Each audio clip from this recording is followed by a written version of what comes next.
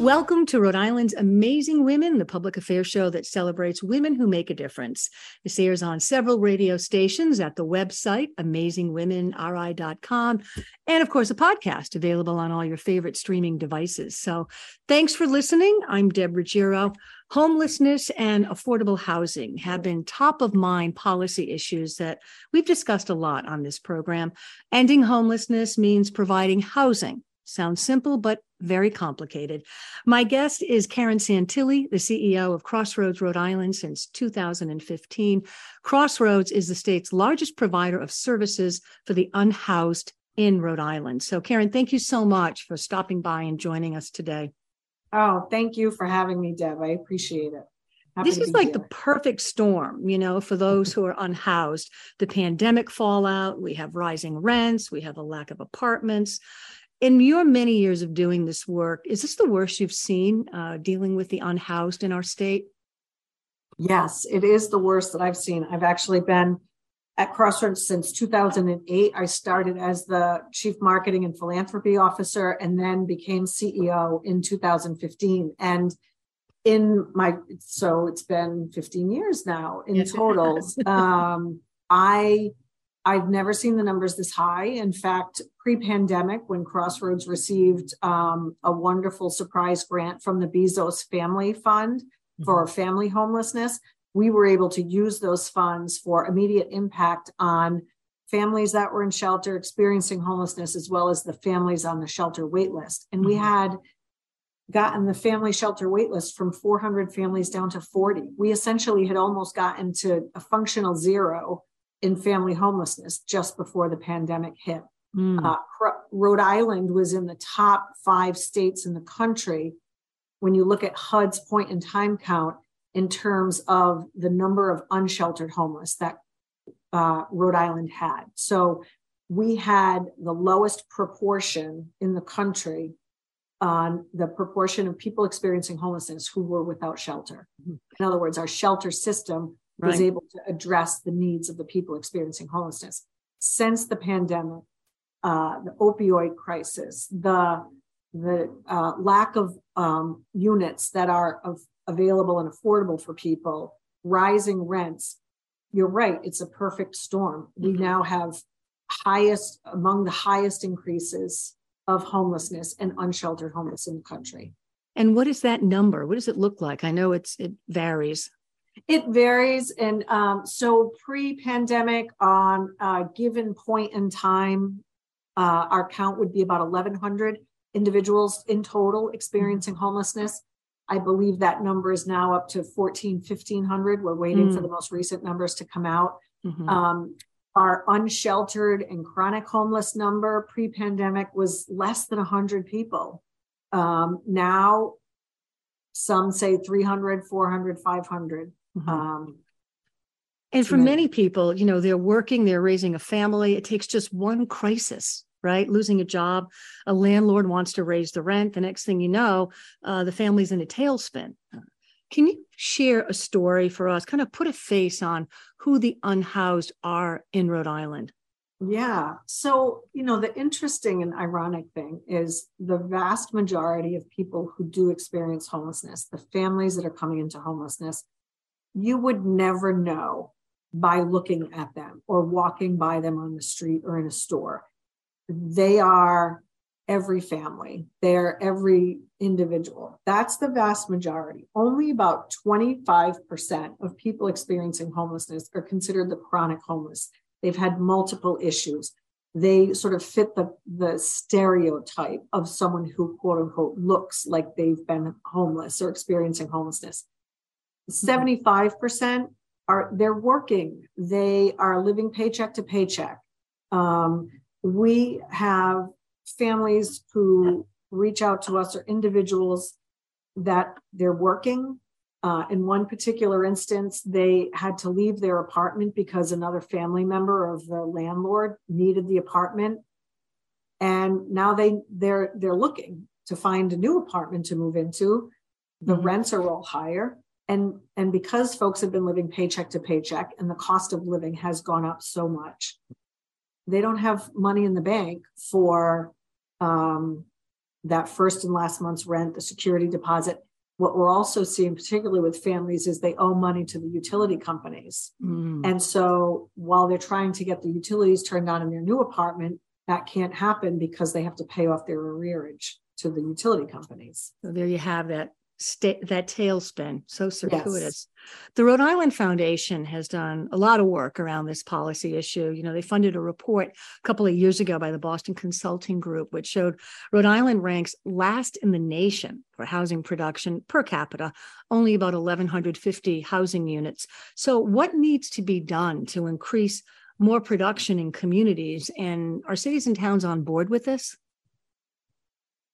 We need more new units coming on. We need to preserve the apartments. One of the things that the Boston Consulting Group Rhode Island Foundation study found was, which I think was a surprise to some, was the number of apartments that we lose just because they become old and deteriorated and are demolished. And so or perhaps going into the bed and breakfast world, the Airbnb world, rather. Yeah, that's definitely decimated the housing. So we're industry. losing inventory. So we need to preserve the inventory that we have, and we need to build new units. And in order for that to happen, we do need cities and towns to get on board. We do need to cut some of the red tape. We do need to increase funding, particularly. So the kinds of housing that Crossroads develops is for people that are 40% of the area median income. Generally, if you're living on disability income, that's the category that you're in. And there is simply not enough of those units being developed, not enough in total. I mean, they say the tide rises all boats. I mean, we need housing at all income levels. That's right. But there are not enough developers focusing on this 40 and 50% area median income, the extremely low income group. So we need federal dollars are great there. There's the Senator Reid has been amazing in getting housing trust fund dollars to build housing for those units. We need more of that. And we need to simply start producing them. I mean, 3 years ago when we were in the pandemic, people were saying, well, housing takes too long to develop. So let's create more shelters. Had we developed the housing then, those folks would be in their own apartments now, right. 2 years later. And we'll talk about that community housing, because I believe in that whole concept. And we've got some we'll talk more about that. But I want to talk about some of the work that Crossroads is doing. You're opening the state's first apartment complex for medically vulnerable adults experiencing homelessness. I think it's about 35 units, if I'm not mistaken, to be built on Pine Street, correct? Yes. So tell us, what does medically vulnerable adults mean, and what's different about this housing project? So one of the things that we've been seeing over the last several years with people coming into shelter and having a hard time getting out because they can't find housing that's appropriate for them is they're either aging, older chronologically, or just their bodies physically are aging faster because they've experienced housing homelessness for so long. We have people that have become amputees during the time that they've experienced homelessness. We know when people experience chronic homelessness, they have higher rates of diabetes because they're not able to manage it properly with food and medication. We know that we've seen people who have not only the folks that they need to come out of the hospital with home nursing care, and they don't have a place to go. So they end up living in the hospital, taking up a bed from someone who might need it more, getting expensive care when they could be at home with visiting nurses. So we've done a couple of pilots to take folks in this situation. We provide the housing and the wraparound supportive services, just like we always do. But then we're partnering with a healthcare provider to provide the health services in their home. And what we've seen in these two pilot programs is that through that model of partnership and focused efforts on keeping people supported in their own apartments, they end up becoming healthier. They get the health care that they need. They're not using the hospital system inappropriately. They're happier. They have a better quality of life. They become better members of the community because They have their own bathroom. The visiting nurses are coming to their home. So what we have been planning is to create a building like this, where it's permanent supportive housing for individuals experiencing homelessness, but have these other needs. We have one man in our shelter that is visually impaired. And so this building has been designed, it's not assisted living, but it's been designed by Kite Architects, who are amazing architects. Also, Christine West, another amazing woman that you should interview someday. Well, you can put me in touch with her. Yeah, she's designed this building with human-centered design principles. And so the molding around the doorways, the handlebars on the doorways, the colors that are used in the hallways to help people who are visually impaired, who are hearing impaired, who are physically impaired, to be able to live in their own apartments safely, respectfully, with wraparound services. There's going to be a healing garden. So if they have on-site occupational or physical therapy, they'll have like a walking path that's private and beautiful with plantings and green space. Well, you make a good point, though, that if somebody has a nice home to go to, you certainly reduce the stress level. And I think there was another study where the median age of a homeless person is substantially shorter because of the stress of where am I living? How safe will I be? So how's that project being received in the community? I don't think there's been any pushback yet. So we went to the Providence City Planning Commission last week. They approved the plan, a 100% unanimous vote in favor. We had 4 individuals from the city of Providence that showed up. One of them said they've never been to a city plan commission meeting like that, but they found out about this project and just really wanted to support it. So we were thrilled. Good. We had 2 shelter guests that will be personally positively impacted by this, and they spoke in favor. There were letters of support. So good. What we saw at that meeting was full support for this. That's important. The community is there. Hey, if you're just joining us, thanks for being here. I'm Deb Ruggiero. The show is Rhode Island's Amazing Women. Karen Kay is our producer. We can't do this show without Karen, so I like to give her a shout out.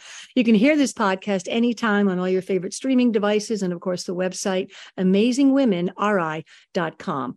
My guest is Karen Santilli, the CEO of Crossroads Rhode Island. She has been at the forefront helping the unhoused in Rhode Island at Crossroads since 2008. Karen, there seems to be a disconnect, between the supply of housing units, we talked about that, and what people can even afford to pay in this state. The answer is simple: build more housing, but when it's complicated. And when we talk about affordable housing in Rhode Island, what is considered affordable?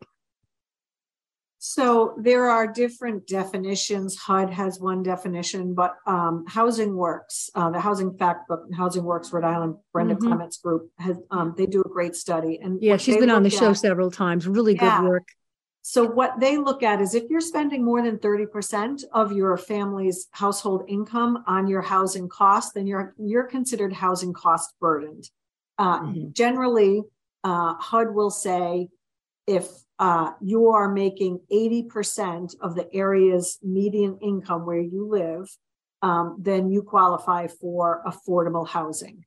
I think really it's 2 sides of the same coin. It's trying to get the supply and demand and the rental rates at reasonable levels, but also helping people with their income. And one of the program areas that Crossroads offers folks is education and employment training. So if we can help them find employment or find employment where it improves what they're already earning in the job market, we know their ability to pay their rent is directly correlated to their ability to maintain their housing. So while we're working on helping them find housing, we really want them to maintain the housing. Right. That's a good point, because housing is where jobs go to sleep at night. In a homeless shelter, you provide a meal, you provide a clean bed, but the real need of your clients is not to be homeless, right? They want a safe place to rebuild their lives. So you mentioned that program, but what are some of the programs that Crossroads Rhode Island provides to help people help themselves? So when folks enter our shelters, and we have we have couple shelter, women's shelter, domestic violence, men, family, we start right away on helping them with their housing plan.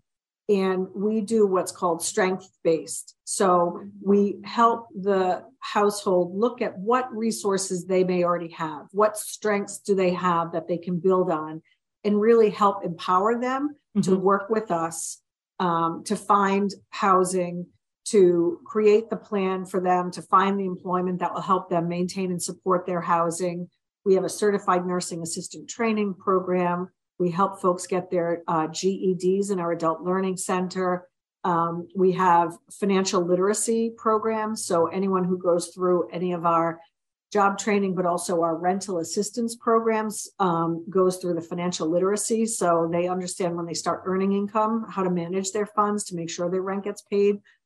These are all tools that they will have for the rest of their lives. That's right. We don't want our customers coming back to us. We want to be able to provide them with the tools that they can be successful without us. And that starts as soon as we start working with them.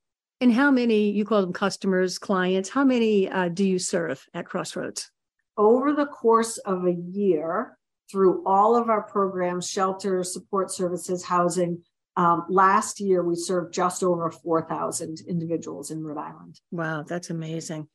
So when you think about the vision and the goals of Crossroads Rhode Island, in the next 5 years, where would you like to see the state be in terms of housing? I know 5 years is a long time away, even in a couple of years, 3 years. What's the vision? My vision is that we would have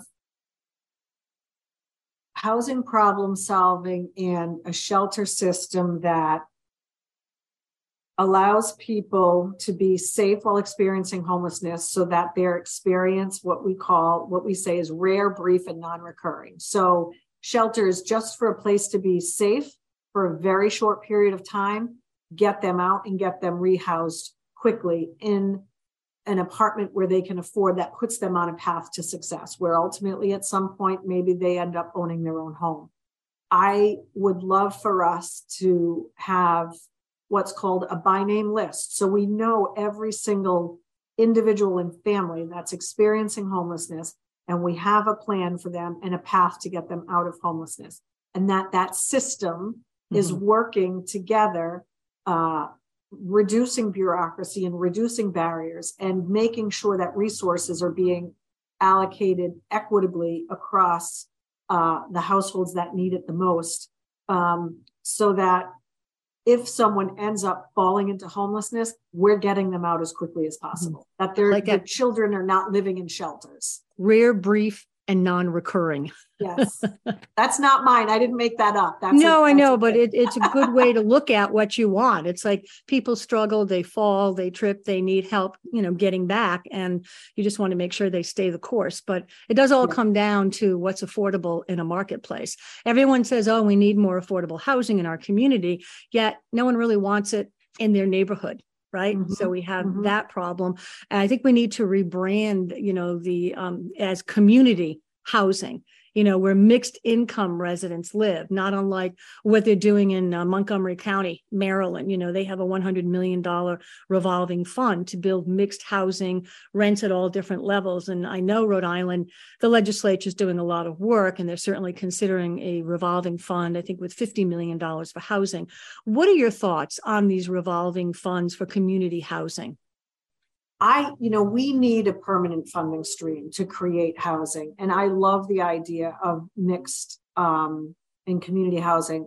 We are part of what we are calling the East Providence Collaborative. It's 4 organizations, all women-led, that have come together to voluntarily, in partnership, to create a new community that will provide housing for individuals and families coming out of homelessness, foster youth aging out of foster care. So Foster Forward is involved. Family Services involved with, they will be partnering, working with families that are currently in the DCYF system.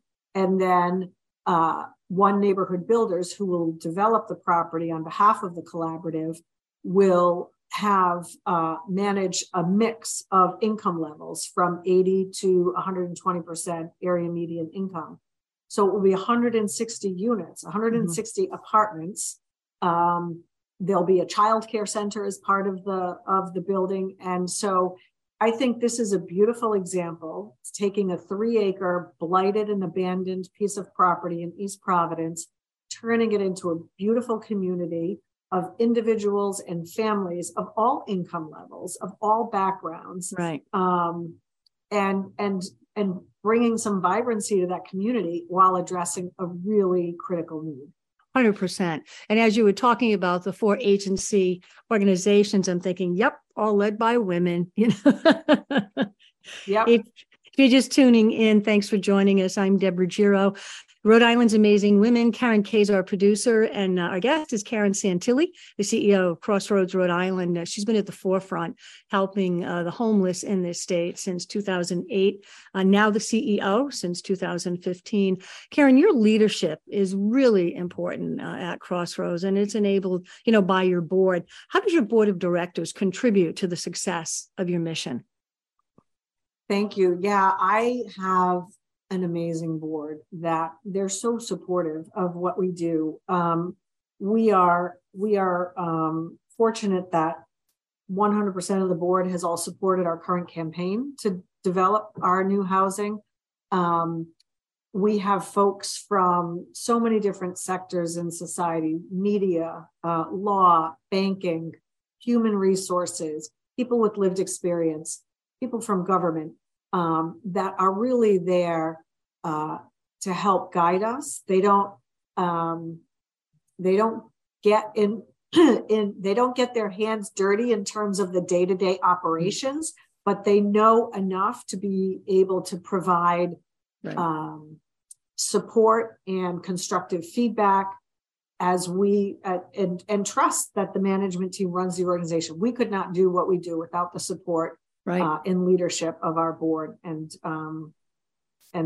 it goes way beyond just their financial support. Yeah, well, you've done tremendous work, and so has the board, and it certainly, as you outlined, takes a community to do all that. So let's talk about personal. Who are some of your mentors? Ann Nolan, my predecessor here at Crossroads, was an amazing mentor to me and still is. In fact, sometimes I have to remind her that she doesn't still run Crossroads in that. I know. She's so incredibly dedicated to the mission and the values of the organization that I can contact her for guidance. My most recent past board chair, as well as my current board chair, Jack McConnell and Julie Duffy, have been incredibly supportive in my career and mentoring. And then, I look to the other women and peer agencies, working with, in particular, the women as part of the East Providence Collaborative has really been meaningful and powerful and supportive for me, because, we've been through a really difficult time and we're all kind of tired, but we know we can't stop. So you got to keep persevering. Yeah. Mm-hmm. And it's great that the collaboration with all of those amazing women, getting it done, like you said before. I can't thank you enough, your staff, your board, your volunteers, so many people every day helping the unhoused in Rhode Island. So thank you so much for joining us, Karen. Really. Thank you, Deb. Thanks for having me and this opportunity on your platform to share our story. I end each show with a quote, and this one is from psychologist Dr. Asa Don Brown. Homelessness is not a choice, but rather it's a journey that many find themselves in. And we must always remember every unhoused person once had a home. So now our goal is to find those homes. Thank you for spending time with me. I'm Deb Ruggiero. You can listen to any of these shows anytime at the website, amazingwomenri.com, and on your favorite podcast, all your favorite streaming devices. So thank you for joining us. Be kind and stay well.